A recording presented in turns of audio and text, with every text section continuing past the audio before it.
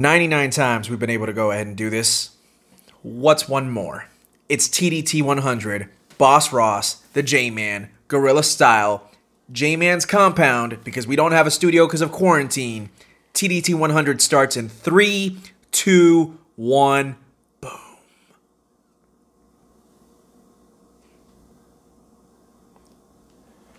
What has this world come to? Let me tell you. You know what it's come to? Me driving out to the J-Man's house to record basically underground radio at this point. That's exactly what it feels like. Because you asked for it, and we're going to deliver. Because this is the much anticipated, At least on our half. episode 100. I'm not going to lie. It's quite the accomplishment. It really is. We've already had a couple of our fellow podcasters wish us congratulations for reaching this milestone. It took a lot of work. Sure did. To be perfectly honest with you, when we started this thing, I actually did not know that we were going to get to this point. That was crazy. Not to say that I didn't think we could. I just knew that with schedules and lifestyles and just the wrestling business in general, I didn't know if we would get our groove to the point where we wouldn't have to tear it down and start again. Mm-hmm. And I mean that in the most sensible way. Yeah. Because we've literally planned the show, or we tried to plan the show, 6 weeks ago. Mm-hmm. And then, quite frankly, my job and my schedule and my life changed. There are other things that are going on in the J-Man's life that are going to change up some things as well. And let's be honest, we're living in a world where places are getting shut down because of a virus. Yeah. I'm not trying to make this political at all. That is not my goal. I'm simply saying that as of right now, normally, I would say we would try to be recording this in a studio that we've been doing it for the last 60 or 70 episodes. Yeah. Over a year. So, but unfortunately, the place where I work, we are not allowed to have guests in our building right now. So, by that standard, it's back to, okay, do we do this episode? Do we wait? Do we do it remotely, where it's a different quality, where it's a different show inherently, because this is going to be more freeform than almost any one of our other shows, to be perfectly honest. This is going way back in the archive. It sure is. And so when you have a show like this, in an environment like this, there's really only one thing you can talk about. Actually, there are two things you can talk about. You can talk about what's presently going on, which is the fact that WrestleMania 36, that was supposed to be in Tampa at Raymond James Stadium, is now happening at the Performance Center. And the outcome of shows being either canceled, suspended, moved, or have no fans. And that's across wrestling and sports and basically life. Or we can make this a special episode, which we chose to do, about a topic in general with wrestling that we really wanted to dive into. We really had two choices.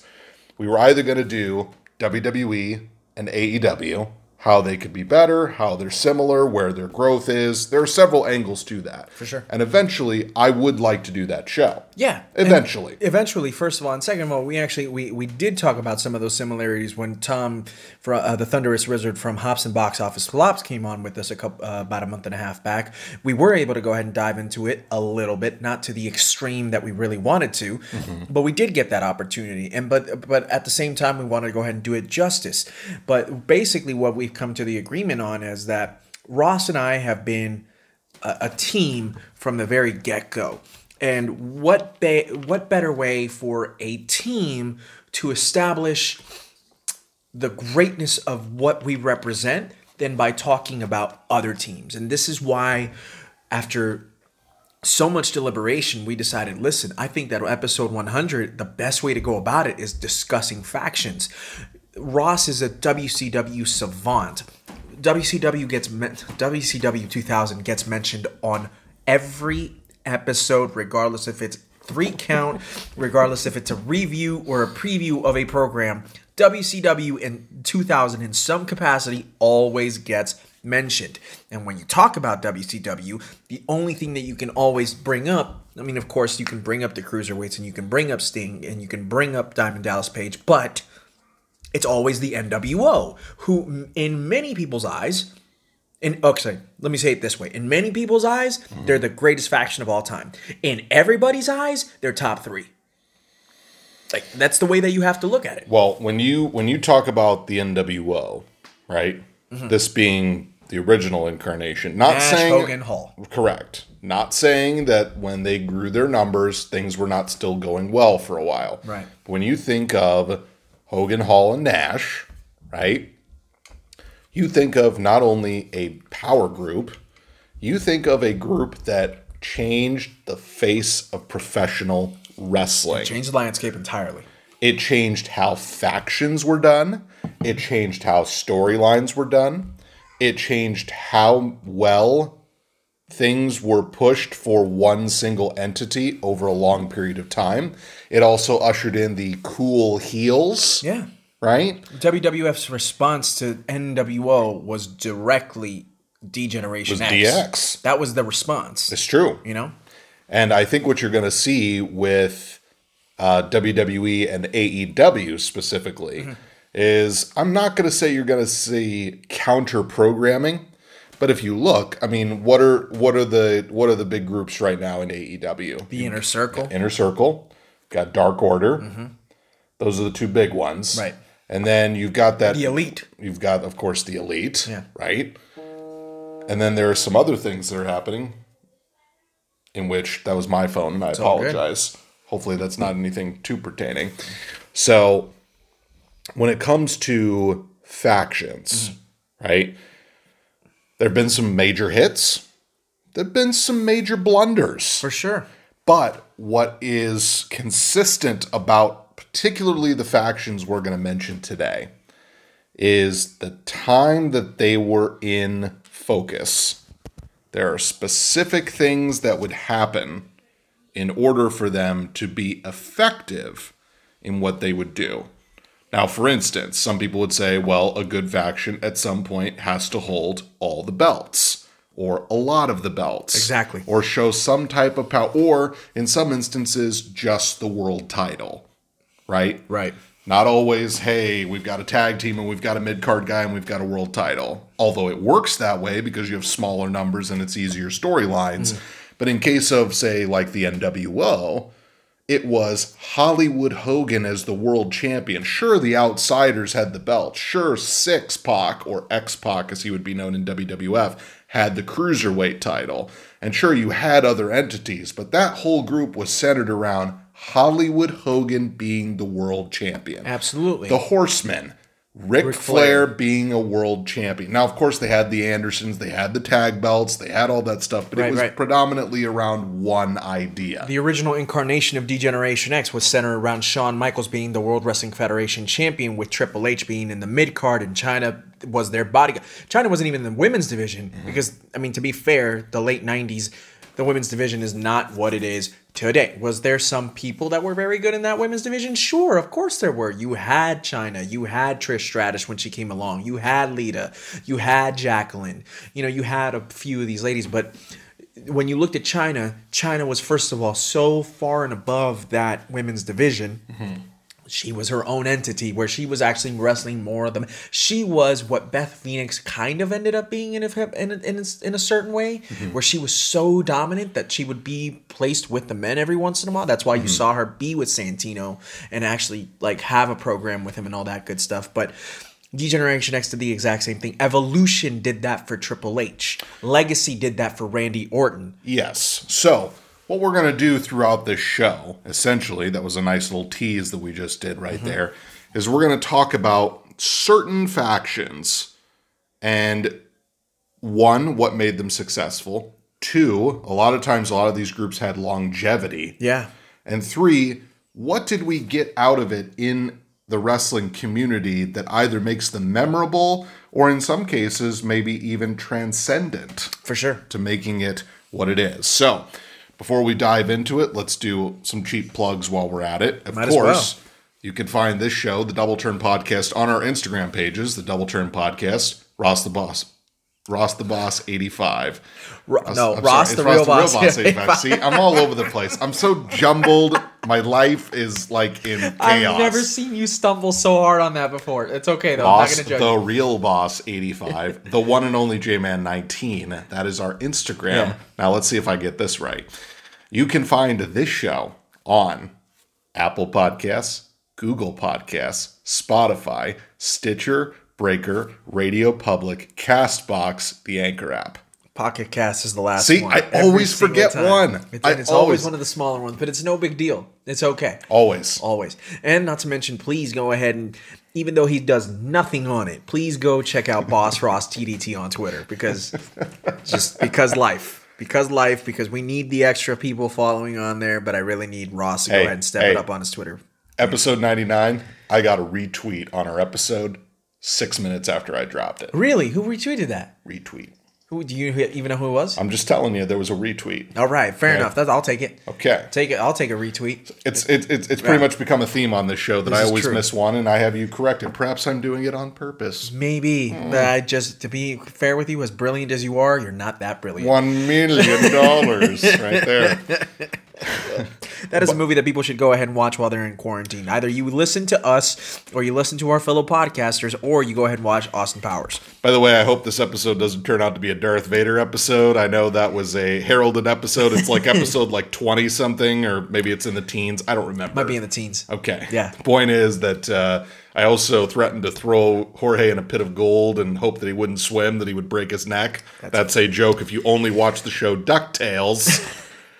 That being said, we are meandering through this show.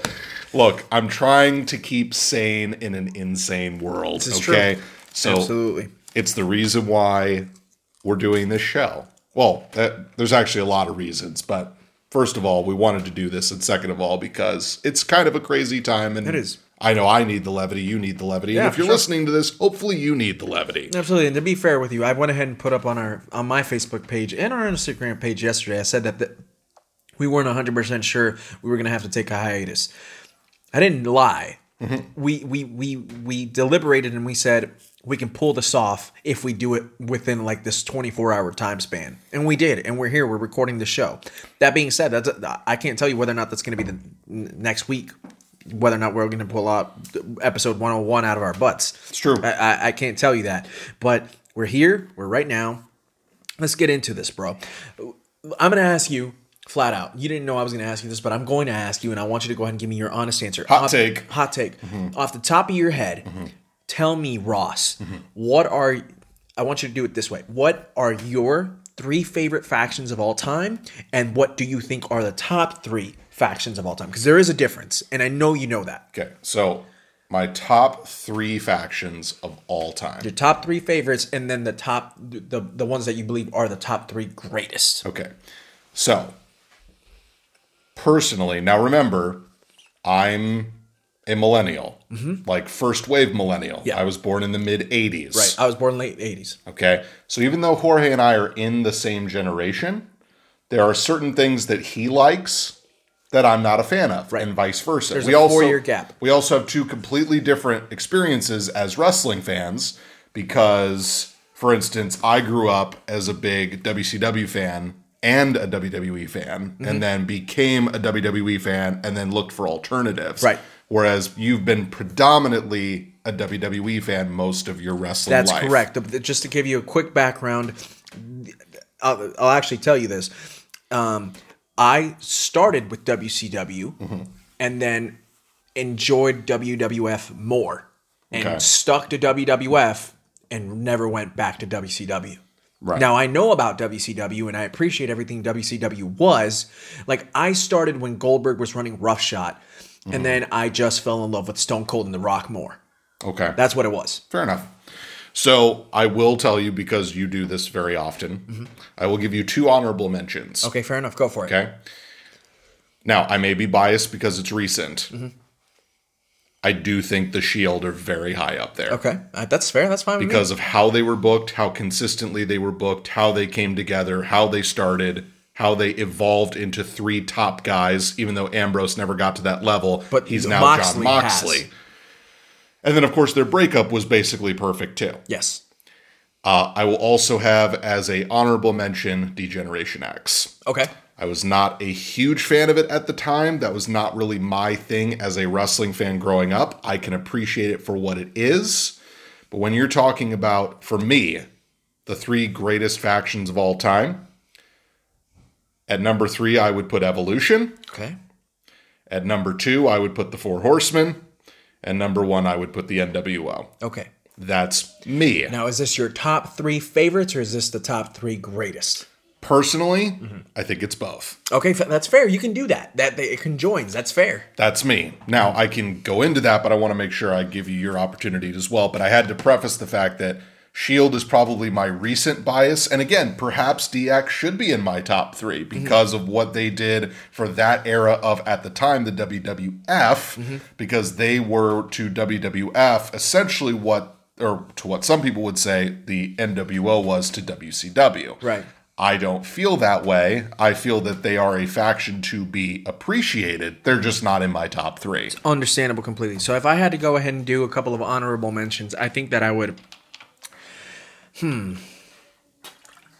I think that the corporation... I genuinely believe that the corporation deserves a lot of love. The original corporation. The original corporation. Okay. Vince McMahon with The Rock as the WWF champion, with The Big Show... Test, Shano, okay. That entire setup, Gerald Briscoe and Pat Patterson, that entire thing, because what it did was get The Rock over as the biggest heel in professional wrestling, not named Hulk Hogan and the NWO, and it was all that it was doing. The only thing that it was set up to do was to get Stone Cold Steve Austin to a plateau no other professional wrestler had ever gotten to in the history of professional wrestling. It's amazing that the WWF used The Rock to get Stone Cold over, even though Vince was getting Stone Cold over by him, which is amazing, by the way, that if you were to tell me right now who the greatest heel character in professional wrestling of all time is, pretty sure Vince would be in the top 5. Oh, definitely. Vince's top 3, to be honest with you. Which is amazing. Yes. That Vince McMahon is one of the greatest heels in pro wrestling history. Yeah. It shouldn't come as a surprise, but he is. I would also say another honorable mention to me. As much as I love The Shield, and I do love The Shield, Oh, yeah. you know this, I'm going to give love to the Four Horsemen, because to me, they were the ones that started the whole faction thing. It's true. They started it. You know, Ric Flair, Arn Anderson. And then there's so many other people that have basically come around. You know, you had Kurt Hennig, and then you had the peeps that were in late 90s WCW. And I can't remember all their names, so please forgive me. And please don't take it as, oh, J-Man, you're not really a wrestling fan. Yeah, I'm going to tell you, no, I am. And you guys need to go ahead and back off. It's just there's so many people that I can't remember. And let me tell you right now. Yeah. I bet you can't even name all the people that were ever in the Four Horsemen because there were dozens of members. Dozens of members. And Chris Benoit is a member of the Four Horsemen. Dean Malenko. Sid Vicious was also a member of the Four Horsemen at one point. Exactly. Barry Windham was a Four Horseman. Yeah, exactly. Yeah. Tully Blanchard was never part of the Horsemen, if I'm not mistaken. Lex Luger was part of the Four Horsemen at one point, as was Sting. Yeah. So that's true, because him and Ric Flair, there's a bond there between the two. There always has been, which is beautiful. So I would say that those two are my honorable mentions for greatest. So I'm going to do my greatest first, then my favorite. Okay. Greatest, man, you can't, what Evolution did for 3 consecutive years. They ran roughshod over Monday Night Raw, and they literally were the epitome of the future, the present, and the past. It's true. That's exactly what they did. You always talk about, like, oh, this guy's the future, this guy's the past, this guy's the present. No faction in the history of pro wrestling ever did it the way that Evolution did it. Randy Orton and Batista were literally the future. This was in 2002 when they went ahead and started Evolution. In 2 years, you had one of them win the world title. The next year after that, the other guy from the future won the world title. The guy that was the present, which was Triple H. I want to say Triple H had 3 world heavyweight title reigns in Evolution. The Reign of Terror. That sounds about right. And then, of course, you had the GOAT, Ric Flair, 16-time world champion, as the past. The guy who was grooming Triple H to be the next GOAT. The guy that was grooming Dave Bautista and Randy Orton to be future megastar. Not superstars, megastars. You know? So you can't knock Evolution. I don't care if anybody ever critiques the Reign of Terror. The Reign of Terror did its job. And I'll get into that. I would say that number 2, I don't want to be too WWF biased, but I can't not say this. D-Generation X to me is number 2 as well as the greatest of all time. You look at all the people that were involved: Shawn Michaels, Triple H, the Road Dogg, Jesse James, Billy Gunn, Chyna, X-Pac, and then they were involved with the corporation afterwards in the early 2000 when That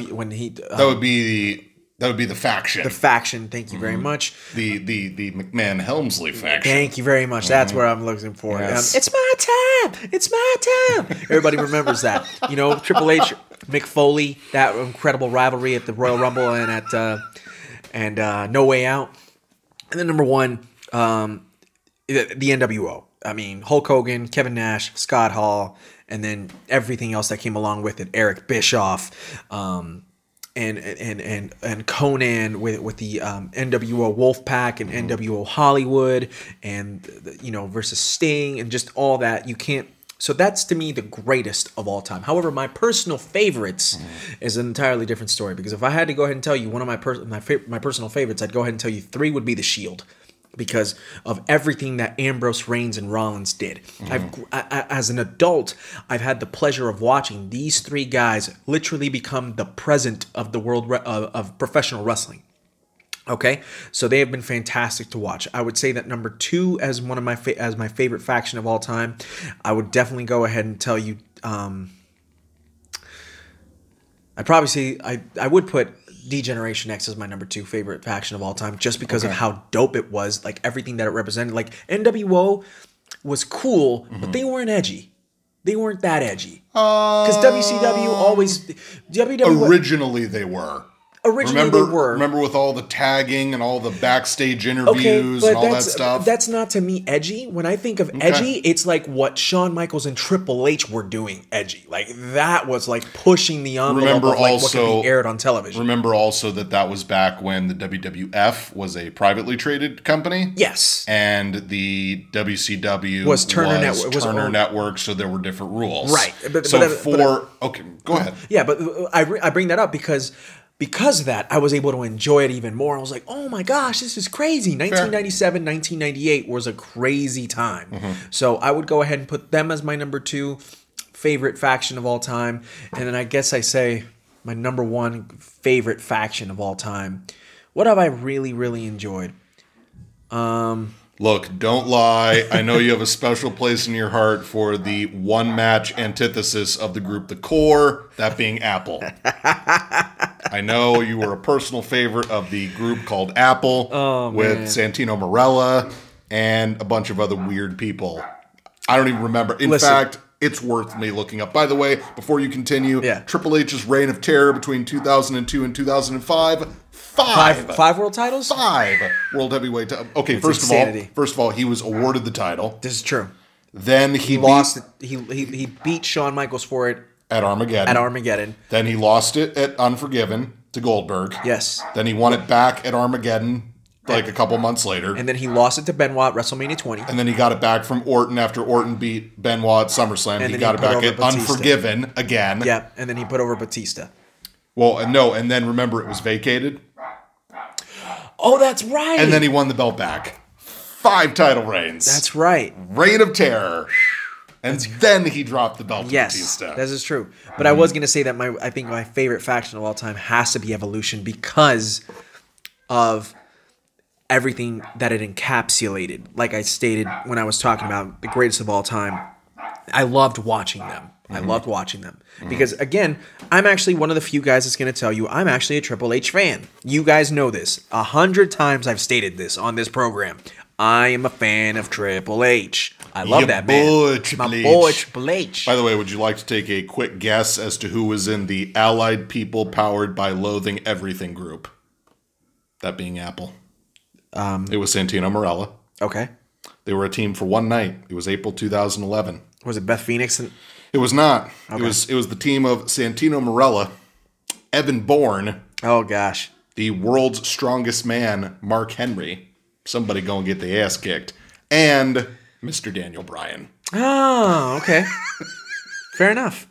That's right. What was that, in 2010? 2011. 2011, okay. Yes. All right, cool. By the way, this was Santino avenging his good buddy, Vladimir Kozlov. Oh, that's right. Vladimir Kozlov was a thing, man. Yes. Kozlov. Remember the world title match he had? Oh, wait, nobody does.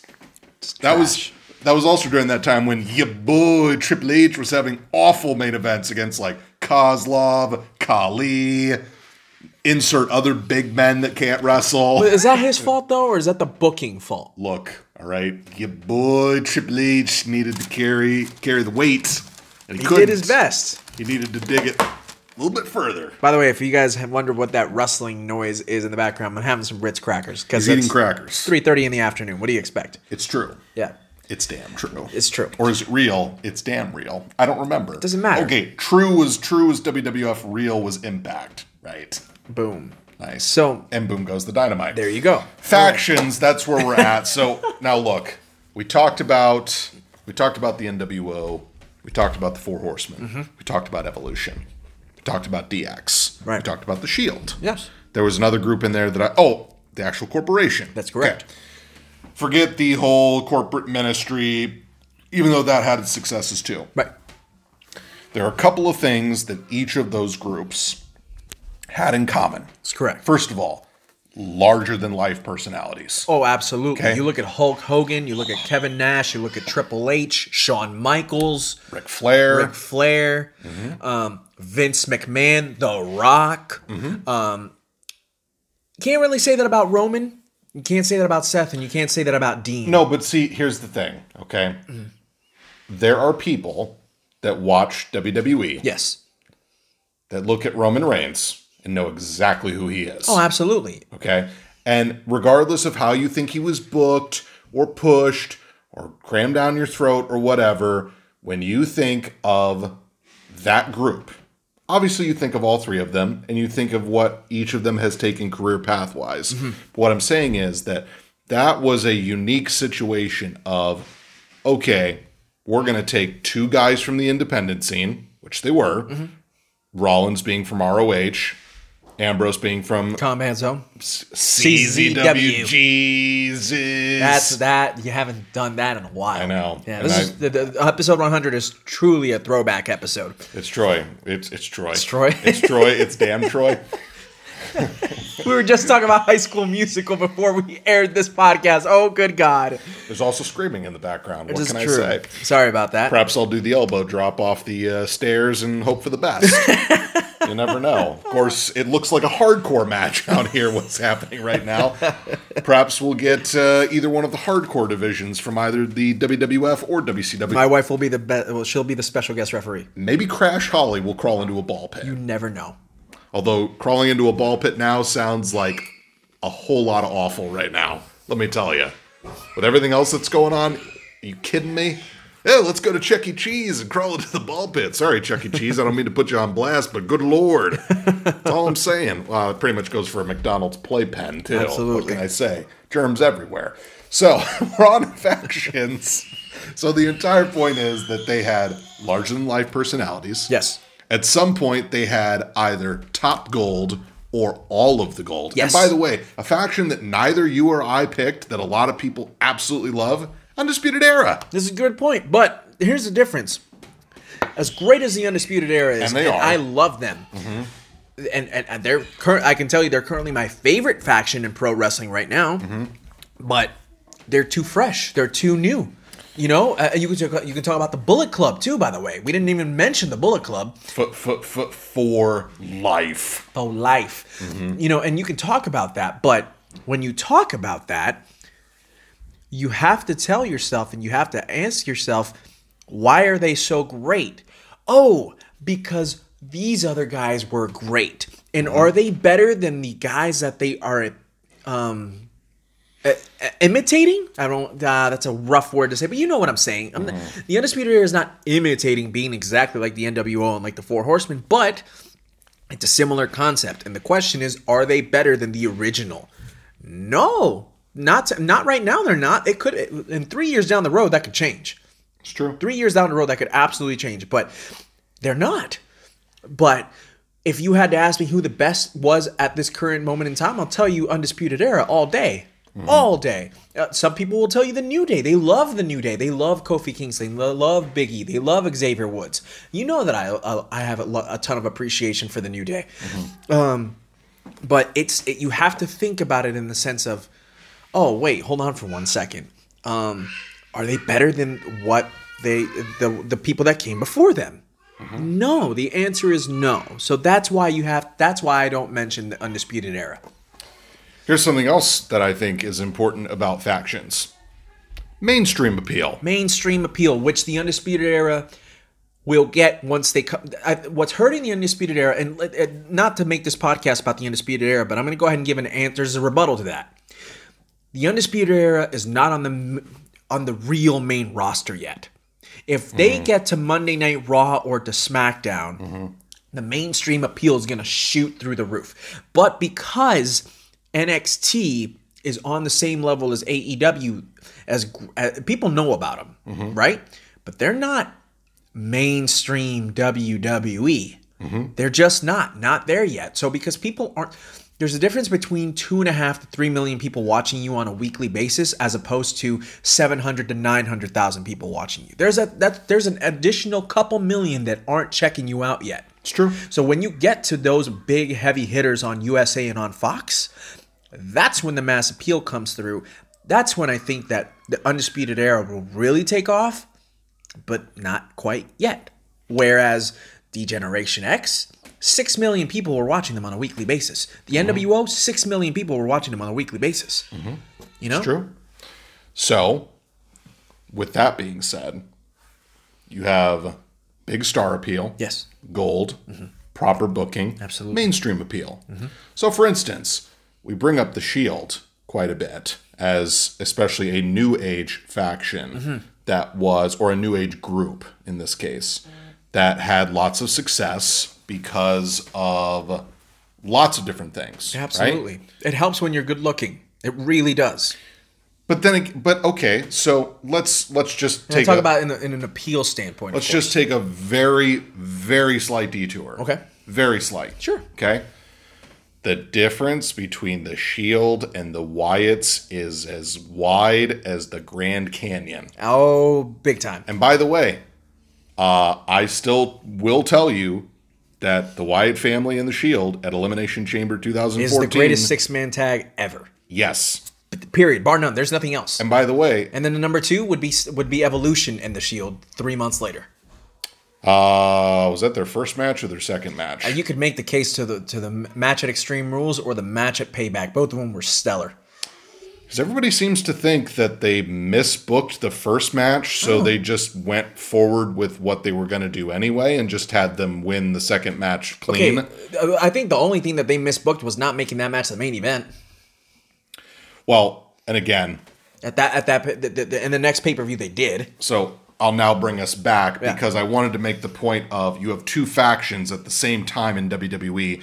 Both are successful. Both have a great match. But we've turned out 3 main eventers versus we've turned out barely 1. Right? Okay, yeah. And I love Bray Wyatt. This is I true. do. This is true. And when The Fiend first started and where his trajectory from where he's going to come off of this could make him a big deal. This is true. I would go ahead and make the case that The Fiend started off red hot. Hell in a Cell completely destroyed everything. Well, it kind of destroyed it for him and Rollins. Yes. I wasn't going to mention that, but it's yeah. the truth. Yes. And now that I feel like it's actually been a blessing in disguise for them to remove the Universal title away from his possession and now putting him in this feud with John Cena. True. This feud with John Cena actually seems to be the most important thing that The Fiend has done since he re-debuted at SummerSlam. To me. True. You know? So, and sorry, that's a weird, No, so basically to then encompass more off of what I detoured and brought us back to was, you know what factions do? They win. Yes, they do. A lot. And who won a lot? The Shield.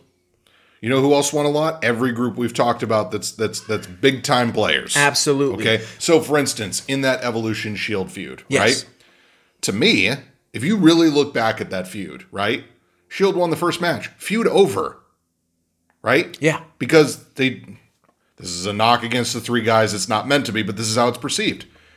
It's three young guys beating three old guys. Yes, it is. So instead, what they could have done is they could have said Evolution wins the first match by nefarious means. Even though they're crafty and they're wily, they're the veterans. Absolutely. Then Shield gets their revenge, still pits the shutout, which is what they did. They did. Then you have a third At match. SummerSlam, which would have happened like 2 months after that, and then you have the blow off.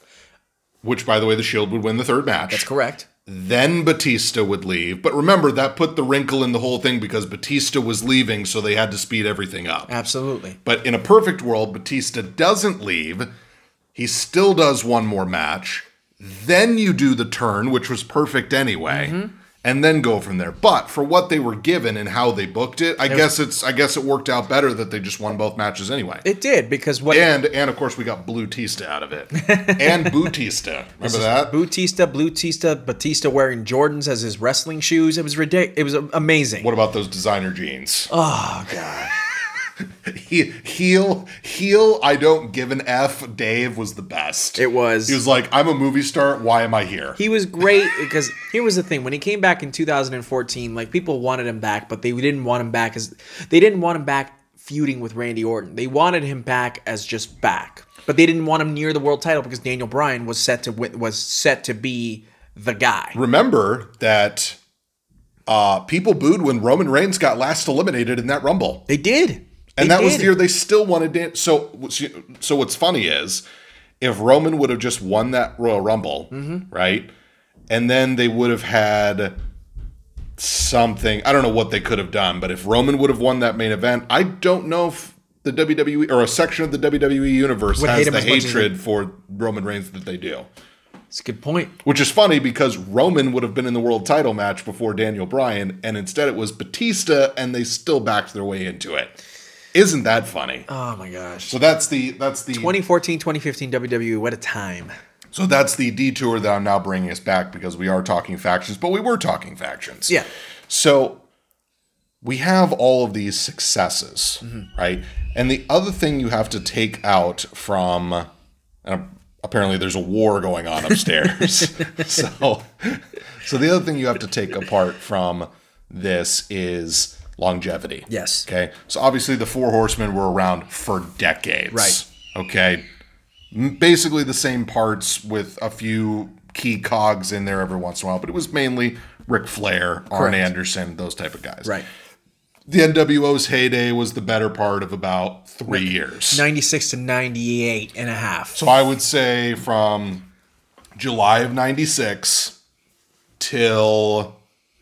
I mean, realistically, you could give them until January 99. This is a good point. Evolution was, I would say... 2002 till... Late 2002 to WrestleMania 05. Right, because by then, Orton had been kicked out of the group because he won the belt at SummerSlam. 04, that's correct. And then Batista had won the Rumble in that weird finish with Cena, and then he decided to face Triple H. By the way, that is a faction, and yes, I know this is going to sound weird coming from me because of how much I yell about this. That is an instance where I'm okay with two singles guys holding the tag belts. Yes, they were because a group. It was Batista and Ric Flair holding the World Tag Team titles. Absolutely. And because you were pushing Triple H and Randy Orton as your main and mid-card guys, because you don't have a tag team, because some stables have tag teams. The UE, they have O'Reilly and Fish. That's a tag team. But in this case, you have the past, the present, and the future. So instead of making the future the tag team, and instead of making, the past the mid-card guy, right? That's an instance where I'm okay with Dave Batista and his mentor, Ric Flair, or one of his mentors at the time, holding the tag team titles. They have all the gold. They're a faction. It's, these two guys wrestled and their two buddies helped them win the belts. Absolutely. That I'm okay with. And then you look at Randy Orton, who was basically looked at as the second ever third generation superstar, only to The Rock, and you knew that Randy Orton was going to be this like if they booked him right, Randy Orton was going to be this guy that was an absolute explosion of a megastar that was going to basically take everything from Triple H and continue to run with it. And so it was okay that Randy Orton was chosen as that singles guy. And let me ask you a question. We're talking about Evolution. What do you think was the coming out party? Not for Triple H, obviously, because we knew that Triple H was a main man. Ric Flair was a main man. But I have a certain match in mind that when I look at it, I was like, that was Evolution's real coming out party. That I was like, at this point, this is where they've reached the peak. And to me, it was the handicap match versus The Rock and Mick Foley at WrestleMania 20. Which is funny that you say that, because by that point... They were established. They were still established. But it was, to me, because Randy Orton had just become Intercontinental Champion like 2 months prior, and then it was... In that match against Mick Foley that really made his career. That is correct. And that was also, people forget about this, WrestleMania 20 was Dave Bautista and Randy Orton's first ever WrestleMania. That's true. So it was also one of the last few times, and then you also got to see Ric Flair in a actual strong capacity. It was one of the few times, because there was, I want to say Ric Flair had 2 more WrestleMania matches after that. It was the Money in the Bank match in Chicago at 22. I can't remember if he was involved in the match at 23 or not. He may have been in the, I don't think he was though. So it was 22 that he was in the Money in the Bank match, and of course his retirement match against Shawn Michaels at 24. So that was one of the last few times that you got a chance to see Ric Flair at WrestleMania. So you kind of had this like, there's a specialness to it. True. In a way, and it was a good match. Like, that's one of the underrated gems in the history of WrestleMania, is that handicap match of Evolution versus the Rock and Sock Connection. And which WrestleMania was that? WrestleMania 20 in New York City.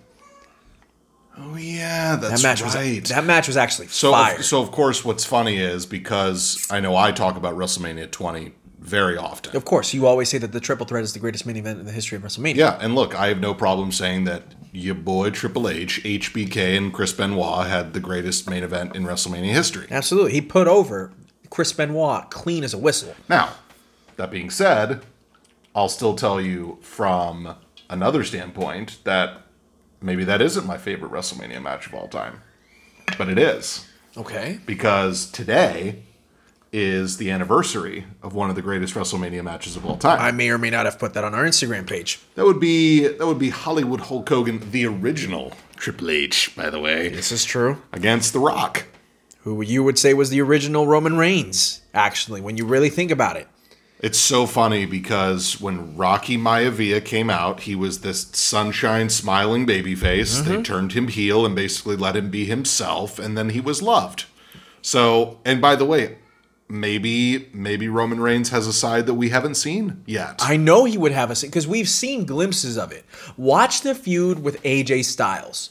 True. Watch the feud with AJ Styles, because there are certain times where the club beat up the Usos, and Roman goes absolutely ballistic. What did he do? Destroyed Anderson with chairs. Destroyed Gallows with chairs. Powerbombed AJ Styles so hard through the announce table that I kid you not, I saw AJ Styles bounce twice. Like, it was intense. Watch the feud, not just the matches, because the 2 matches that they had were absolutely stellar. If you haven't watched Roman versus AJ Payback, that was great. Their Extreme Rules match 1 month later was, okay, I don't mean to go ahead and be a dweeb, but it was truly phenomenal. That, to me, really is a 5-star match. Meltzer's just crazy because he doesn't like WWE. There you go. Throwback episode. This is at Meltzer. My point is, watch that match. You see a gnarlier side of Roman Reigns. Watch the promo after WrestleMania 33. This is my yard now. That was an incredibly heel tactic on behalf of Roman Reigns, even though he was the biggest babyface in wrestling, supposedly. You know, so we've seen the glimpses. If they just let him run roughshod with it, look at the early days of the Shield. Actually, he didn't talk, but what was he? What was he? A silent badass. True. You know, that didn't make him not a heel. He was totally a heel, but he was silent. You know, he was a silent killer who would destroy you. And that's what they need to do with Roman Reigns at some point.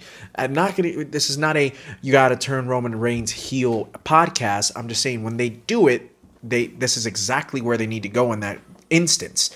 But I'm sorry, I got off of track. We were just talking about the fact that you need to. The original Roman Reigns was The Rock. Thank you. I'm sorry. That's what we were talking about.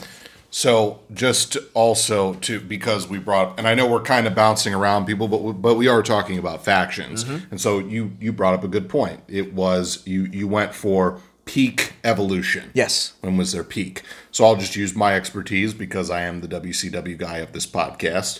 So for instance, NWO was from July 96 to, some people would say, actually, some people would say December of 97 is when it should have ended because that's when Hogan lost the belt to Sting. And then the Fracture, and then you had the Wolf Pack, and I'm even okay with that to some extent, but then extenuating circumstances in 1998 for the NWO in general was kind of a lost year. This is true. And then by 99 was the finger poke of doom, and we were off to the races. Yeah, and then you also... let's talk about heel factions for a second, Ross. I want me to go ahead and take Which, away by from the you. way, okay, NWO, heel faction. Evolution. Four Horsemen, heel faction. Evolution, heel faction. DX started as a heel faction. DX was a heel faction, then became babyface, then went back heel, then became babyface again. The Corporation was definitely a heel faction. Okay, Shield, when they first started, heels. The New Day were heels. It's true. Actually, the New Day started as a babyface, and then they got the Rocky Maivia treatment where nobody liked them, and so they went heel, and that's exactly when everybody fell in love with them. So, I do want to touch on that point because why are there so many great heel factions and not so many great babyface factions? Ooh, that's a good point. We'll get to that in a second. What I wanted to say was peak NWO would be Halloween Havoc 1996. So that would have been 3 months. Hogan had already become the world champion. They had already brought Six in. He was basically on the road to challenging for the Cruiserweight title. That's the night Mysterio lost to Dean Malenko in one of the best matches in all of 1996. Please go rewatch it. The Outsiders beat Harlem Heat for the tag team titles in nefarious means. They had power. Yes. They had influence going into... Oh, and by the way, he had also beaten Macho Man Randy Savage and essentially ran him out of WCW for a short amount of time after that. That's when Piper came in. Right. So you had this focused group with a lot of gold. This is true. They were on a roll. They were going into 1997, or at least the start of 1997, with a lot of power, a lot of influence, and a lot of stroke. Yes. So... let's go into why there are not a lot of babyface factions. I'll give you one instance right now. Okay? A big group of guys that are babyfaces are hard to cheer for. This is true. I'll tell you why. Because normally when it comes to wrestling booking, the babyfaces are at a disadvantage when it comes to the numbers because they overcome the odds. Look at all the great babyfaces we've ever had. Hulk Hogan always overcame the odds. Sting always overcame the odds. Stone Cold Steve Austin. Stone Cold Steve Austin. The Rock Goldberg. always overcame the odds, and they never had the numbers advantage, ever. Diamond Dallas Page, same thing. Now, I realize he had that heel run in the middle of it, but basically everybody has a heel run, unless your name's John Cena. And even then, he had a heel run before he became the babyface that everybody wanted to turn heel. Absolutely. Roman Reigns has not had a proper heel run. He may never have a proper heel run, but my point is... the Shield did. Right, so the Shield, when they turned them babyface, that's one of the few instances of a group that were baby faces. Now, remember though, when they started having them win titles, so when Rollins and Reigns were the tag team champions, and Ambrose had that very forgettable U.S. title run where he held the belt for like 6 months and had like 3 title defenses. It was bizarre. It was. It's, okay, yes, they have gold, but none of them were main eventers yet, right? We were all pushing for that. Eventually, we wanted them all to get to that, which, by the way, it took them that long to get them that far. That was on purpose. They wanted to make sure they built 3 guys all at once. That takes time and planning. So when it comes to heels, right, if I've got just a bunch of guys that just beat people up, those are heels. It's true. So inherently, factions are heels. That doesn't mean they can't be babyface at some point, but unfortunately... for a good babyface faction to exist, you have to have a heel faction. And also inherently, with a heel faction, that's kind of feeding the baby faces. Absolutely. Which, thank you very much for pointing that out, because you look at the NWO. What did the NWO do? They fed the baby faces in WCW. So, for example, they put over Sting. They put over Goldberg. Diamond Dallas Page. Those are the three main ones. Those are the three main ones, of course. And you can go throughout the history of WCW and you go ahead and pinpoint exactly what else they did and whatnot. But the main gist of it is that's what NWO did. Look at Evolution, what it did. Peak Evolution was December 2003 when Batista and Ric Flair won the tag team titles at Armageddon. Randy Orton beat Edge for the Intercontinental title, and then Triple H won the World Heavyweight Championship back in a triple threat with Goldberg with Kane. Trash match, but it happened. Do you know what babyface came out of Evolution? Randy Orton himself. Okay, let me preface my question again. Yeah. Which babyface thwarted Evolution during that time period? There were a couple. But who was the big one? Chris Benoit. Thank you. Yes, and then prior to that, Goldberg. Prior to that, even Shawn Michaels to a capacity. Now, HBK already established. Yes, now, Goldberg to an extent established as well. Now I realized that HBK was coming back from the back injury. Right. And Goldberg was coming in. He was still one of the big guns out of WCW that came after all the buyouts, and he sat at home because he was making too much money. Right. I'm going to make a bold statement. Please. I don't think Chris Benoit becomes a main eventer without Evolution. Oh, I know that for a fact. And by the way, this is the guy that, quote unquote, won the WCW World title in January of 2000, quit the company, joined the Radicals, and was part of that group, and was just a guy. Yep. And I say that, and the wrestler, Chris Benoit, was already showing that he was main event level talent, but it took a faction like the one with Triple H and Flair and Batista and Orton to get him to that next level. This is true, and even you can go back to 2003 on SmackDown and remember, the world's greatest tag team was a faction with Kurt Angle, and he was feuding with Kurt Angle in 2003 for the WWE title at the Royal Rumble. For those of you who don't remember, okay, there was 2 world title matches at 2003's Royal Rumble. Scott Steiner versus Triple H for the Heavyweight Championship of the World. Kurt Angle versus Chris Benoit for the WWE title. You're asking yourself, what was the better world title? There's world title match. There's no comparison. There's a reason why Kurt Angle and Chris Benoit are absolutely incredible together. Scott Steiner and Triple H, that match was trash. So, by the way, in case you were wondering, the Royal Rumble 2003 match is the one where literally Scott Steiner did 9 belly-to-belly suplexes and then ran out of gas. I have nothing to say. But that's the match that always, like, if you watch any of those, like, for instance, there is a video on Botchamania where it's basically Steiner Mania, and it gets set to music, and there's a counter for how many suplexes Scott Steiner does in that match, because it's basically all of his offense. Because at that point, he was so big and so immobile that's what he could do. Now, he could do suplexes pretty well. No, I'm sure that's he could. literally all he could do, though. Yeah, it's hilarious. Well, look at Brock Lesnar. Brock Lesnar does suplexes incredibly well, but the thing is about Brock Lesnar is he can also sell like an absolute maniac, and people forget about that. That's why I love Brock Lesnar, is because he does sell so well for people. Now, here's something else. Okay, this is another key thing, and I realize I'm kind of just jumping in to add points to our factions here, but you notice there are certain guys that have never really been a part of factions that are big stars. Like, okay. Stone Cold Steve Austin never was part of a faction. Well, actually, no. Does the Alliance count as a faction? It does. Okay, all right. Then Stone Cold was the leader of that one. So we got to... So John Cena was never part of a faction. I mean, technically, he was part of Nexus for 2 weeks. Okay, but no, for instance, okay? Why was Brock Lesnar never really in a faction? That's a good point. Now, Will Ross, he was actually on Team Heyman with the team that was like 2 million pounds at Survivor Series against Kurt Angle and John Cena and Chris Benoit and all those guys. Yeah. That wasn't a faction. That was a Survivor Series team, which was hilarious because I remember Cena was supposed to join that team, and then the A-Train of course known as Lord Tensai or Sweet Tea. Remember that guy? Yeah, Albert, shave your back. Remember that guy? Yeah. That Survivor Series team. But look, Brock Lesnar proved, and now, I realize Brock Lesnar's an outlier because he's Brock Lesnar. Okay, but Goldberg also was never part of a faction. It's true. Well, I mean, yeah. Yes. Exactly.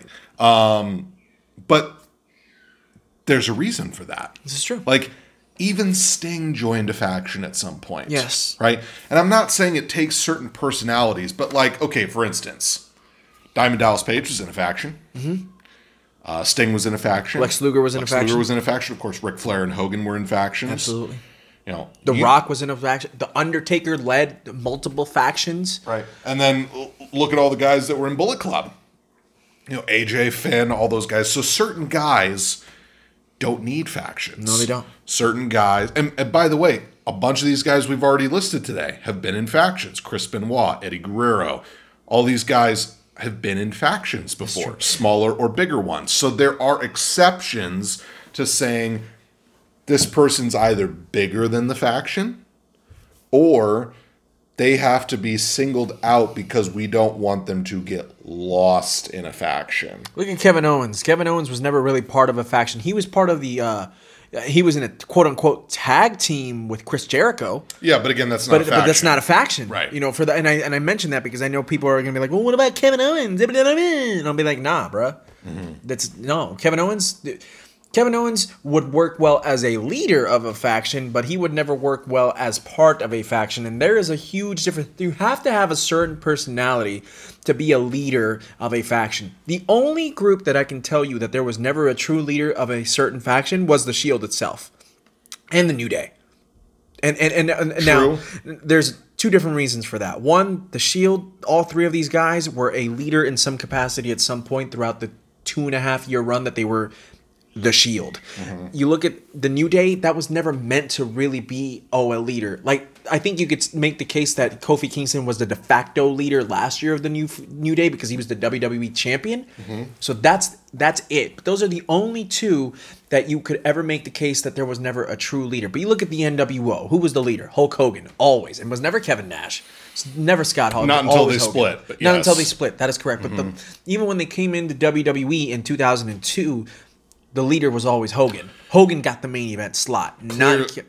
Clearly, you should take into part when there was the NWO B team, and the leader of that was, of course, Stevie Ray. Duh.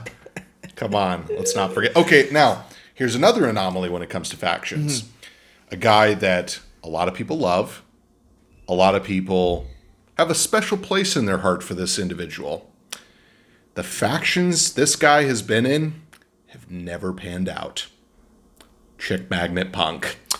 This is true. CM Punk's, Now, I understand that the Nexus thing was a temporary thing. It was supposed to help get Wade Barrett over because they were trying to also help that, but also all it did was get CM Punk mega over. Yeah, but you know what? It wasn't the Nexus part of it that got him over because even though he cut the promo because remember, infamously in the Money in the Bank match, he came out as CM Punk, the Nexus. If you ever go back and watch that match, even though he was wearing his... Wasn't he wearing the Nexus armband? I believe he was. Yeah. So that was the trail end of that. But then there was also Straight Edge Society, which, by the way, could have had potential, but they just didn't do anything with it. That's a good point. But again, that's a guy that even though he's maybe bigger than a faction, he could have worked and it never really panned out. Absolutely. There are other personalities of guys that could have been leaders of groups that never really pan out. And so, for instance, me, if I'm going to give my analysis of why CM Punk in a faction never worked, is because by the time he got to that level of being the main event caliber guy, he was bigger than any group he was ever going to be in. Now, the difference would be that you'd have to put him in a group with somebody he can play off of.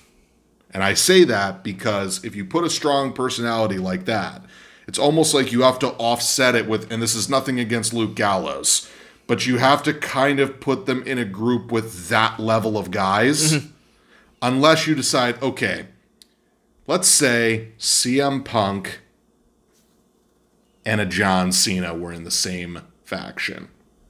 Okay? That's similar level of talent. Actually, you know what? When the two-man power trip of Stone Cold and Triple H. Okay, that's Now you know that's where we're going. It's a perfect example of two guys that kind of played off of each other weren't really okay. The missed opportunity that they could have had turning John Cena heel and making he and Orton the Authority. Oh my gosh. Okay, let me tell you something right now. Yeah. In the biggest missteps and missed opportunities they had, they could have had John Cena and Randy, and I say this with all sincerity because this actually would have been a good idea. Randy Orton, John Cena under Triple H's wing. They could have had John Cena and Randy Orton hold the World Heavyweight title, the WWE title, the United States title, the Intercontinental title, and both tag titles. They really could have. I'm not saying you have them hold all of them for 6 months. Nope. Because that would have, but... I mean, you could have, and that still would have been dope. Okay, but exactly. That could have been a faction that would have worked. Even though you have three larger-than-life guys, you would have Triple H, Randy Orton, and John Cena being this heel triumvirate. Right? With Steph. Exactly. Oh my gosh, that would have been the best thing ever. I'm serious. I'm serious. I wish Cena would come back for like a year stretch where they would do that. You know what other thing I think they should cash in on, and they probably won't in AEW? Triángulo de la Muerte. That's too fresh. They could. No, I'm saying they could do that. They could do it. Yeah. Because well, I'd like to see them try it. That'd be Pac and the Lucha Bros. Well, okay, you talk about playing off one another. Let's look at the Inner Circle for a second. Oh, Right? I love the Inner Circle. I really do. clear leader, by the way, Jericho. But this is what I love about him. So you've got Hager, who can play off of all the other four, with Guevara and Jericho and with Ortiz and Santana. But then you have, this is what I love about it, because you've got Sammy Guevara and Chris Jericho, and they've got this like father-son dynamic that is hilarious to watch on television. It's amazing. And then you've got Santana and Ortiz, who are able to play off of those two, but then are an amazing tag team who have had so much chemistry with one another for like 5 years. And then they still play off of Hager And really they all play well. off Jericho. And they all play off of Jericho. And by the way, just to tell you, okay, because wins and losses matter, okay? I don't think I've seen Sammy Guevara win 2 matches in a row. And he's still considered an elite guy because of Jericho. Absolutely. Santana and Ortiz, they're not in the title picture, but they're still considered a big deal because of that association. Hager being the bodyguard immediate gets that recognition. Roderick Strong, for a while, wasn't winning too many matches in a row. But his continued association with Adam Cole and the Undisputed Era allowed him to kind of still be looked at, no. I mean, of course it helps when you're a fantastic wrestler, but people were like, I'm not sure how I feel about him. And then as soon as he won the North American title, you were like, oh, hold up. That's why we still love that guy. Here's another point to bring up. And again, I'm sorry to keep inserting, but these are good points to bring up, okay? Certain factions are to get one guy over. Yes. Okay, so for instance, when the NWO started, their goal was to get Hollywood Hogan the title and have him keep the title. Yes. Because at that point, that was still in the mindset of, you hold the world title, you have power. It's kind of a weird thing now because the concept of power in wrestling is kind of a weird thing. Okay. What was the point of the Nation of Domination? To get The Rock over. Yes. Yes. Eventually it was to get The Rock over. Yes. Before it was, they were playing the race angle in that whole thing, and it was the group. And then it became Rock kicking Ron Simmons out, or Farouk.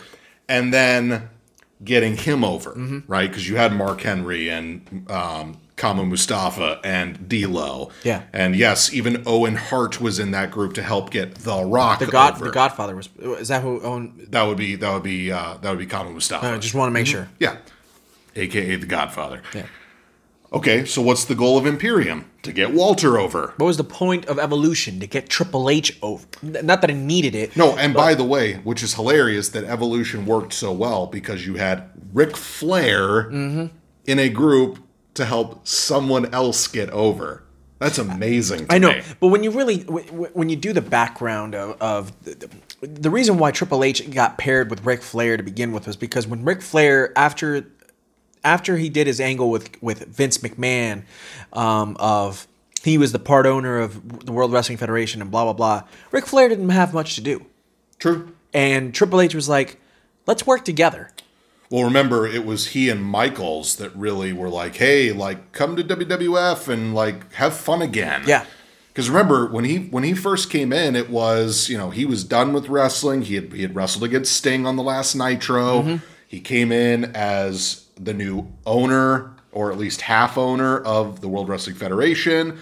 Came in as that type of piece. And then it was really like, oh, like, we don't know what to do with you. You're Ric Flair, but you're old. And then that whole association with HBK and then Triple H and then the whole evolution thing, it really reignited him. It did. It did. You want to know what's another faction that I think gets thoroughly underrated and thoroughly thrown under because nobody remembers it, but when you think about it, you're like, huh, that's exactly what we're talking about. We talk about it's about getting one guy over, about protecting one guy, the Cabinet. Got to go all the way back to 2005 for that one. So we're talking, of course, about John Bradshaw Layfield. That is correct. With Orlando Jordan, with the Basham brothers. Who else? Jillian Hall was in part. Was she part of that group? Yeah. So what was that meant to do? And I say 05. My sincerest apologies. It's actually 2004. But that whole thing was to keep the WWE title around the waist of JBL and away from Eddie Guerrero, away from The Undertaker, away from Booker T, away from The Big Show. And not to mention, it also helped the Basham brothers. The Basham brothers became, I think, tag team champions once during that group. Orlando Jordan, he won the U.S. title off of John Cena as John Cena was in the midst of going towards the main event to face off with JBL for the WWE title. So it's always meant to do one thing, but the great thing is every once in a while there's little sprinkles that happen with this. The beginnings of D-Generation X, we talked about at the beginning, was to get over Shawn Michaels and protect that WWF title. But what happened? Triple H ended up winning the European title off of that. Yes. Triple H won the Intercontinental Championship. I'm going to kill this laptop. Triple H won the Intercontinental Championship off of this. D-Generation X, the New Age Outlaws, they were tag team champions. X-Pac ended up being European champion a couple different times during his time with DX. So. China was women's champion. So the great thing is about factions is every once in a while you have tiny little sprinkles that are not just meant to protect the main event player.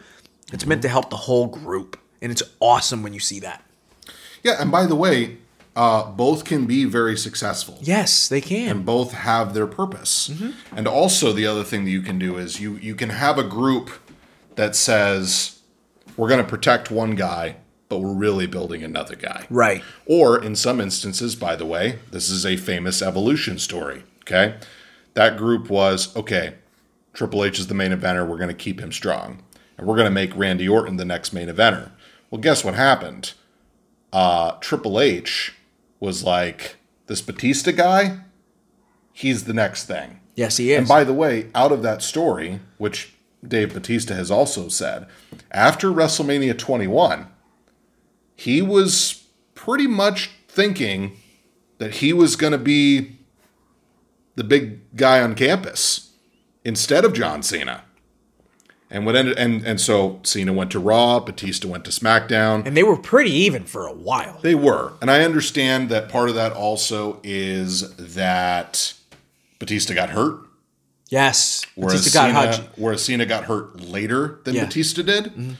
But by that point, because Raw was considered the A show and is still very much considered the A show, Batista was kind of locked into your 1A. Mm-hmm.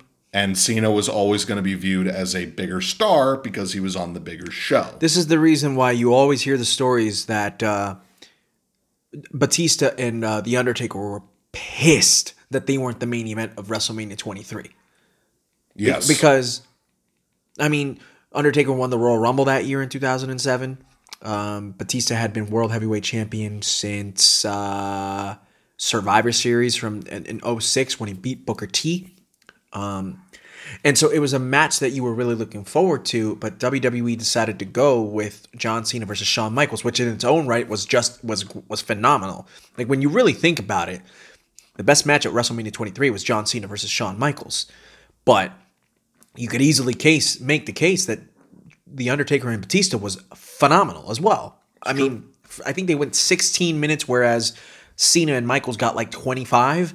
And in those 16 minutes, it was amazing seeing a guy who's like 6'10", 300 pounds, and a guy who's 6'8", 290, like just toss each other around like rag dolls. It was fantastic theater to watch.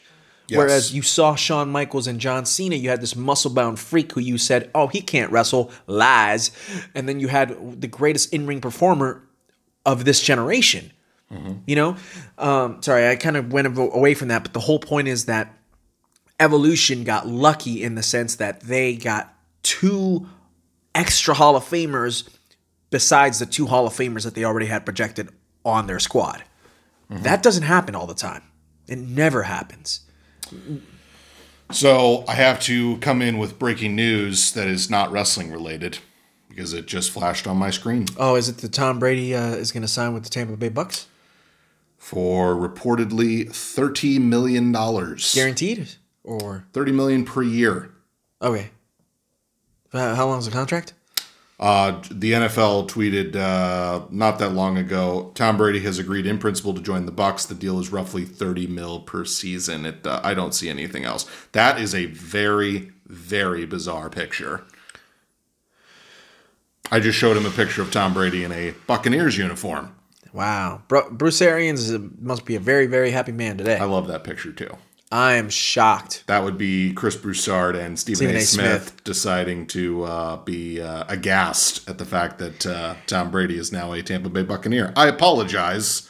That is just big news, though. It is very big news. I mean, today I woke up to that news when I woke up this morning that Tom Brady was choosing not to go ahead and come back to the Patriots, and I was like, oh, wow. Coronavirus is taking over the world, and Tom Brady is leaving Boston. It's nutty. It is nutty. And by the way, he's going to the area where WrestleMania just got canceled and moved to the Performance Center. That is correct. Yes.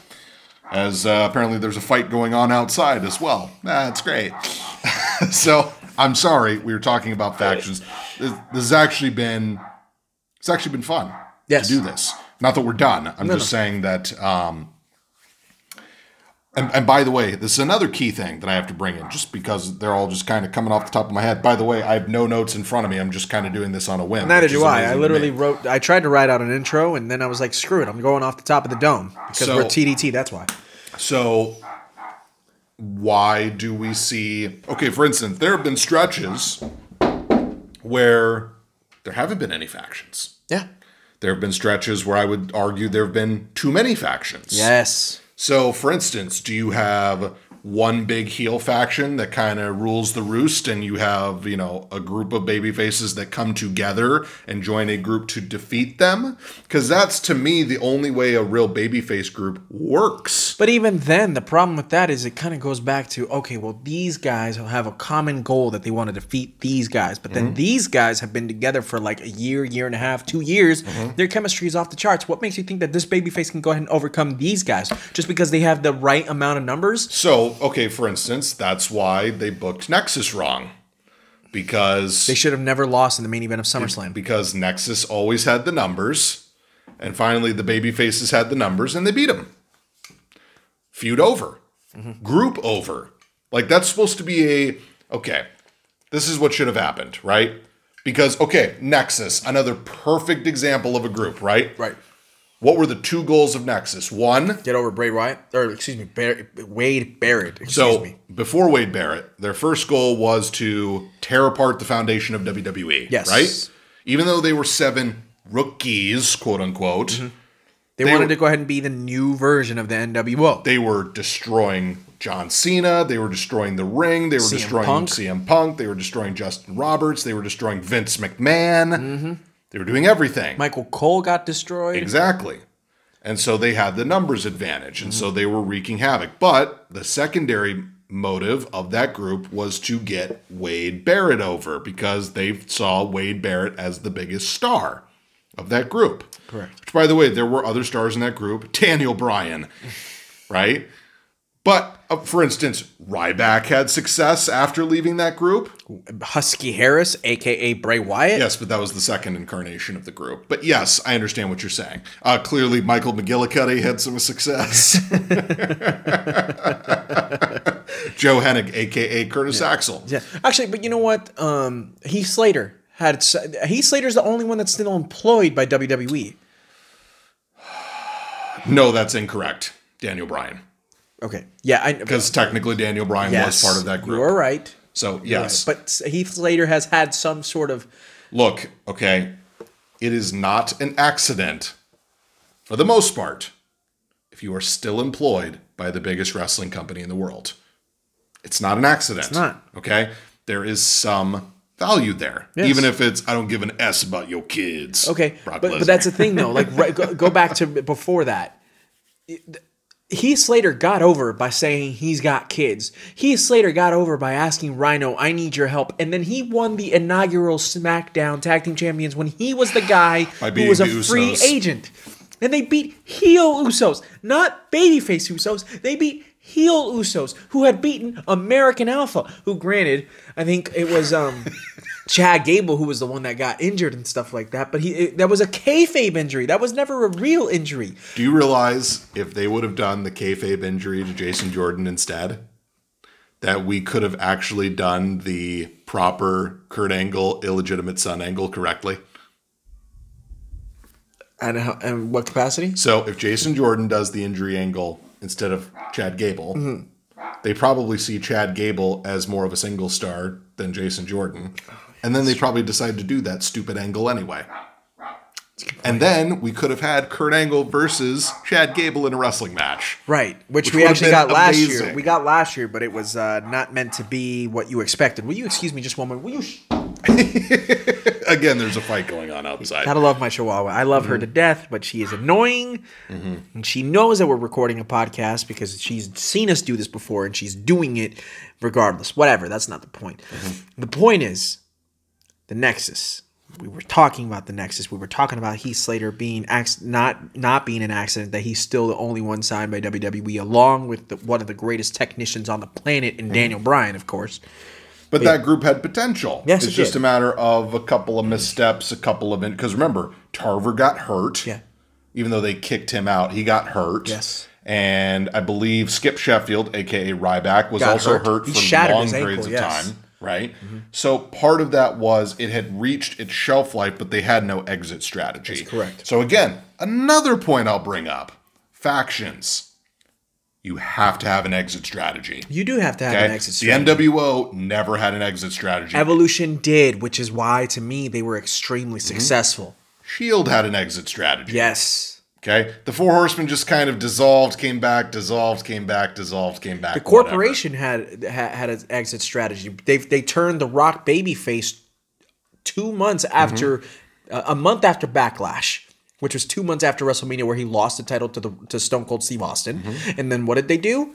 Triple H took the Rock spot. It's true. Right? That was an extra shot. And not to mention, they went ahead and became the corporate ministry with The Undertaker. And even then, this all blew up because the Undertaker left the group and things of that nature. There was exit strategies. D-Generation X had an exit strategy, which was Triple H joining the corporation Yes. entirely and kicking X-Pac out of it.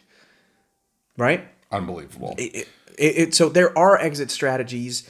The New Day hasn't had an exit strategy because they haven't broken up yet. no. The Wyatt family never had an exit strategy. They were forced into an exit strategy because everybody and their mother kept getting hurt. And by the way, the New Day is kind of at a standstill because one of their members is injured. Correct. X has a torn Achilles that he's recovering from. So even if they wanted an exit strategy, they don't need one right now. Correct. Because they can still do Kofi and Big E as a tag team because they've been doing predominantly tag team wrestling for a while. And Kofi had his singles push. Not going to get into a rant about that. I'm saying he had his singles push. So to me, the exit strategy would be Big E's single push. By the way, actually, let's touch on the New Day for a moment, because when Kofi won the WWE title, not too long afterwards, Big E and X won another set of SmackDown Tag Team titles. Is that the first time that all three guys had held multiple belts? Yes. Because for a while... Because all they did was the Freebird style for Forever in the Day. That's right. So it was incredible to go ahead and see, oh man, the New Day are running roughshod over SmackDown. What would have made it even more interesting would have been like you either give Big E or X at the time the U.S. title, which they didn't, but you didn't need to because they had the SmackDown Tag Team titles, and then Kofi was the world champion, was the number one guy in the company. And by the way, for that, during the stretch of the summer, you actually could have made the case Kofi was actually the top guy and not Seth Rollins. Because for a small amount of time, I probably agree with you. For a small amount of time, Kofi didn't lose a match for like 5 months. First of all. Second of all, during the summertime, the crowd started getting rather... They started to go ahead and get a little bit peeved at some of the things that Seth Rollins was doing. Kofi Kingston gained more momentum at that point. That, to me, by the time that SummerSlam actually came around... The number one guy in the promotion was Kofi and not Seth Rollins. I'm just going to be honest with you. Fair. Right? When you really think about it in hindsight, now that we're in March of 2020 and you can look back at 2019, how it played out, it is kind of rather amazing. So he held the title from April until October. Correct. Now, granted, Rollins had 2 title reigns, but can I ask you something? What title reign was seriously more memorable? Kofi's or Rollins' too? And this is coming from a Seth Rollins guy. I don't remember Seth Rollins' title reigns being that memorable, and the only reason I'll ever remember Kofi's is because I wished for months for him to lose the title. No, but in all seriousness, you look at what Kofi did. Kofi beat Daniel Bryan in a really great match at WrestleMania 35. Kofi had strong matches with KO and Samoa Joe. He had 2 really interesting, cool matches with Dolph Ziggler, in particular that steel cage match. At Stomping Grounds, which you actually loved that ending. I did like that match quite a bit. In fact, other than... No, you know what? The feud with Randy Orton was magnificent. It didn't produce as great a match as what you wanted to do, but the feud with Randy was stellar. I know people give me crap for not liking the WrestleMania match with Kofi, but for some reason, I really liked Kofi and Dolph's steel cage match. Even though it ended with Kofi escaping. Probably because you didn't... I'll be honest with you. I think I have an answer to that question for yourself. Probably because you didn't take Dolph Ziggler as seriously as you did Daniel Bryan. Which is unfortunate because Dolph Ziggler deserves way better. I know he does, but when you look at Daniel Bryan is a legit main eventer. He's going to be considered... We love Dolph Ziggler. If you ask me, Dolph Ziggler is a main eventer. If you ask 7 other people that are not me, they could go ahead and be like... I don't know about that. You ask every other wrestling fan all over the world if Daniel Bryan is a Hall of Famer, they're going to tell you abso-freaking-lutely. That's the difference. It's so funny that a storyline that involves like a simple like love screw over angle I actually care about because it involves Dolph Ziggler and Otis. It's amazing how that works. It is amazing how that works. Whereas nobody cared about Lashley and Rusev and Lana. No one cared. No. So it makes it different. And by the way... They did for a little bit, because everybody loved Rusev, but then when they started to push it down your throat... Well, and here's the thing, okay? I've said on this podcast before that I've enjoyed Rusev and Lashley as singles competitors when they're booked correctly. That is correct. I mean, they actually had a couple of matches that were like, oh, okay, they're not bad. Okay, so... since we're talking about Rusev and Lashley, they have also both been in factions. They have. Rusev was in the League of Nations. Which, as a whole, was basically a failure. It was. Okay. It really, it had a lot of potential. And Lashley has actually been in several different factions, but the last one that I remember him being big time in was when it was his run in Impact Wrestling with America's Top Team. This is true. Which was he ever in any big factions in WWE? I can't think of any off the top of my head. No, no, because the other faction he was in was also in TNA. Okay, cool. When he was with MVP and Kenny King. Okay, cool. Just want to check.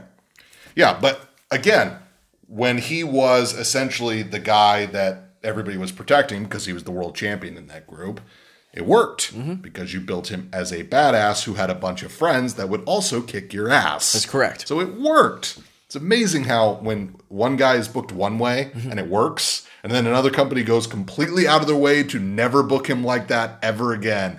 You wonder why people fail. This is true.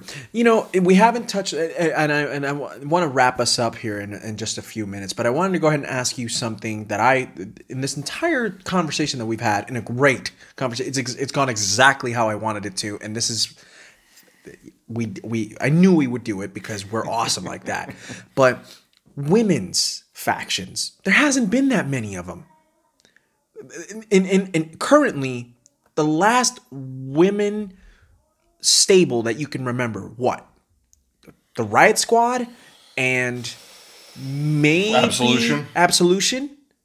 And then you got to go back to like mid 2010s when you saw Team Bad and when you saw Team PCB and when you saw Team PCB. Paige, Charlotte, and Becky Lynch. Back when Becky was the person who nobody cared about as the Four Horsewomen. Steampunk.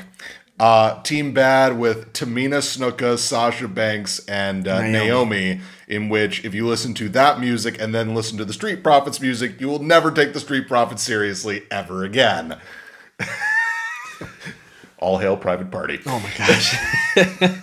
By the way, I did tell you that I went to shopaew.com. Their shirt, amazing. Is it really? It's on the bottle. It's like, this isn't water or something. It's awesome. Hold on. Love it. Yeah, but he's looking it up right now. It's awesome. AEW. So, but no, you're absolutely, I mean, realistically, the next faction of female wrestlers, they haven't done yet. And that's the Four Horsewomen. Yeah, they haven't because they haven't yet. brought them together yet. That's because correct. they haven't done Horsewomen versus Horsewomen. No, they haven't. Which they may do, or at this point, they may not do. It all depends on you know who. She needs to come back. Well, remember, they've been wanting to break up Sasha Banks and Bayley for a long time, and they still won't do it. That's on. Hey, let's have that feud, and then wait 2 years, and then tease it in I Elimination see Chamber it here. match. Hold on for 1 second. He's looking this up right now. Is that the one? That's it. That's the one. I'd buy that shirt over a Street Profit shirt any day of the week. We want the smoke is not your flavor. You'd rather have the this ain't water. It's not even the fact that we want the smoke. It's just, as I've stated on this podcast on a multitude of occasions, Becky Lynch got that phrase more over than they did. This ain't water. This ain't water. That's great. I demand for the next show that I have a velvet rope that I cross. This is water, by the way. with a security guy that happened to also be in TNA at the time. That's hilarious. One of the main event mafia security guys, believe it or not. I like that. Oh, there you go. There's a faction, the main event mafia. Main event mafia was an intense faction. Now, yeah. Kurt Angle, Booker T with Sharmell. Yep. It was basically like an extension of the King Booker thing. Scott Steiner, I know you hate him, but he was part of the group. He was. Kevin Nash. Kevin Nash was part of that, wasn't he? And they also had Samoa Joe. Yeah. Ace, what was AJ's and Ric Flair's group in TNA with Bully Ray? No, that wasn't. Oh, you know what? They were all in Immortal for a while. Immortal, that's right. That was Hogan's group. Hogan's group. Mm-hmm. But what was AJ's group that he had with Flair? Was that what I'm talking about? Immortal? No, Fortune. And then Bully Ray had his group, and it was like 8. The Aces and Eights. Thank you. That's what I was looking for. Okay, so since we're shifting this to TNA, and I know we're wrapping, but I'll just make this quick. And I didn't even get a chance to get into my women's factions and stuff like that, which we will in a second. Go ahead. No. Sorry. Go ahead. No. Well, my question is, I wonder why that's failed so badly. Because to me, the Riot Squad, I told you how big on the Riot Squad I was. Mm-hmm. You know, Ruby Riot to me. By the way, shout out to Liv. Ross, I called it 5 months ago. I said Liv Morgan's going to come back, and Liv Morgan's going to go ahead and show everybody, hey, I can go. Mm-hmm. And what did she do at the Elimination Chamber? I know she tapped out to Shayna Baszler in 2 seconds. So did everybody else. Mm-hmm. But she proved she can go. I've told people that from day one. I said, Liv Morgan, don't sleep on Liv Morgan. I said that. I said, don't sleep on Sarah Logan. Can somebody give me some love on this, please? You're right. Thank you. I'm looking forward to their triple threat if it ever happens. If it ever happens as well. Yes. So, TNA, Main Event Mafia. Yes. You know why it worked? Because it was. Oh, by the way, Sting was also in that group. It worked because it had a plan. It had a plan of Kurt Angle was the champion.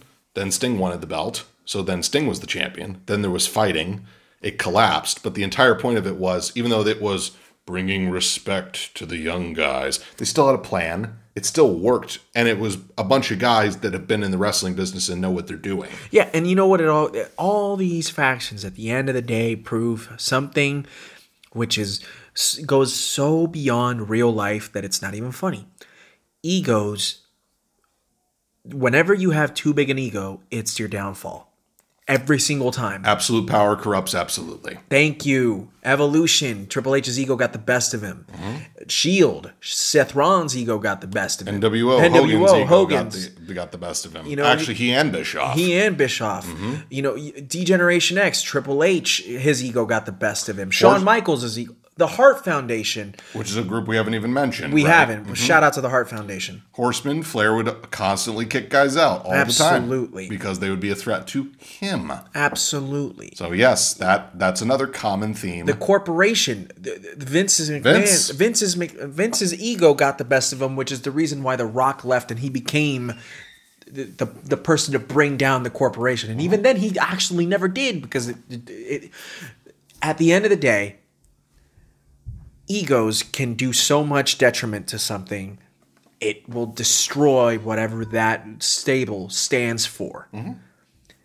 And man, is that a great way to go ahead and end this podcast. Episode 100 is going to be in the books for this delectable podcast. Yes, it will. In which, again, I'm going to be very honest, because of the state of WrestleMania, because of the state of NXT Tampa, because of the state of basically wrestling in general. As of my understanding right now, the only thing that's taking place WrestleMania weekend is WrestleMania. As of right now, NXT Tampa. They're moving NXT Tampa. Of course. And the Hall of Fame ceremony is also not going to take place during that weekend. That was reports that I read. I don't know how accurate that is, but it'll be very interesting to see over the next week and a half the movements of NXT Tampa and the Hall of Fame ceremony. Right. So because of the state of everything, we had planned out this episode, even regardless of the fact that WrestleMania was on the horizon. It was a nice little piece that we were going to do in the middle of it before normally we would end up doing a preview and prediction show and all that stuff. But all of that's kind of in limbo because of multiple factors. So again, as I prefaced that I would not make this political, it is the reality of the situation, and that is there's a virus going on. And nobody really knows what's going to happen. And we may all be in some form of quarantine at some point. So there's going to be some delays. Yes, episode 101 is probably not going to be coming out anytime soon. It might be weeks. It might be months. We're not going away, though, because we've decided that we're going to do some cool things on Instagram and on Twitter. And yes, this is going to force me to do Twitter. About time. I know. This is what forces you to do Twitter? It's going to force me to do Twitter. And so I've already started doing it's actually been a couple of things so far, even though apparently my access to the Double Turn Podcast Instagram page. We're going to fix that right after we end this podcast. So we're going to be uploading stuff to either our pages, the one and only J-Man, Ross the Real Boss 85, or on the Double Turn Podcast Instagram page. Some videos, some observations about shows, some information about news, or just in general. I already went ahead and started up a couple of different things. Obviously, I've gone live twice in the last 24 hours. I went live with the Kenny for Your Thoughts podcast, and then earlier today I went live with Gerard from Through the Table, and I think that that's something that we're going to continue to do because it's the only way of communication that we have to you guys if you guys aren't going to be able to get our newest podcast as soon as possible. So best way, maybe Ross and I will go on IG Live and have a show where we talk about for 20 minutes where we talk about what's going on, the state of professional wrestling at the moment. For sure. You know, and we'll do the same thing with our other fellow podcasters, who we hope listen to this. And just tell you this right now, we appreciate you guys, and hopefully you guys are staying safe. And yeah, this has been a very interesting trial. to have to go through. I mean, I'm working from home for the foreseeable future. Ross doesn't know exactly what is going to happen to him. Right. And so, yeah, hopefully in the next few months, things come back to normal. For those of you who are upset that WrestleMania is going to be taking place at the Performance Center with nobody watching, you have to understand the logistics nightmare that would happen if you were to push and delay WrestleMania multiple times. It's one thing to go ahead and push it, say, okay, we're going to do it late April or mid-May, and then all of a sudden you can't do it during that time frame. Then you got to push it back again. Mm-hmm.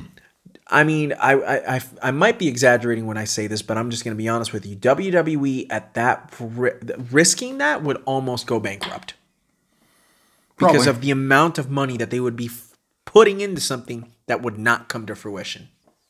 So that's the reason why you can't delay it. That's the reason why you have to do it. And do I feel bad for guys like Edge and Drew McIntyre and the people?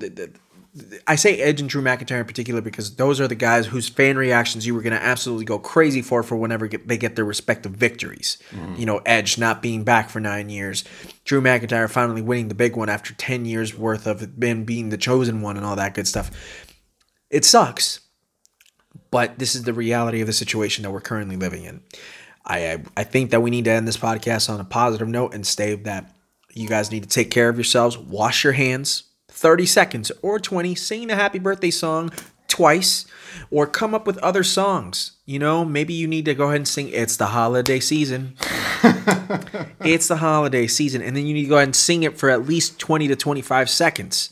Somebody suggested singing the chorus of Judas. Yes. Kenny did, actually, if I'm not mistaken. Kenny got retweeted by Y2J on that, which I was like, all right, cool. He made it. On that. Right, exactly. But that being said, it's episode 100. I can't believe we reached this milestone, but what a cool milestone to have reached. It's true, and we hope to get to 100 more. Yes, that would be lovely. So, and of course, we're gonna do something when it comes to when WrestleMania gets here, and we're still gonna do some sort of preview. We'll still do predictions. Like, we're still gonna do the stuff that we like to do on this show. Yeah.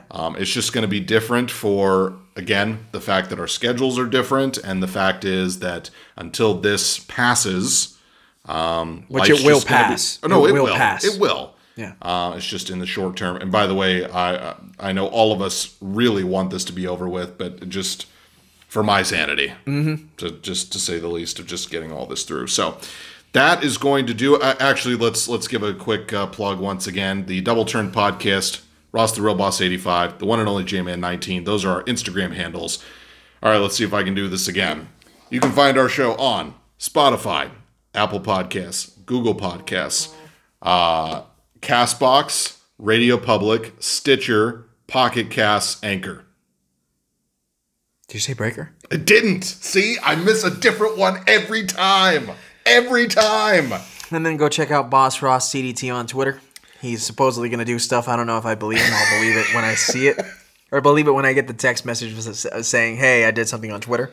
And it's going to be like, oh, man, I did something on Twitter. And then 6 months later, it's like, all right, here we go. Twitter all over again. Look, it's... Okay. I'll put it to you this way. The Tampa Bay Buccaneers have a better chance of winning a Super Bowl than Boss Ross actually being steady on Twitter. That's brutal. I'm ending it right there. for the J-Man, I've been Boss Ross, and you've been listening. This has been episode 100 of the Double Turn Podcast, the best damn wrestling podcast on the face of this earth. We will catch you on the flip side. Peace.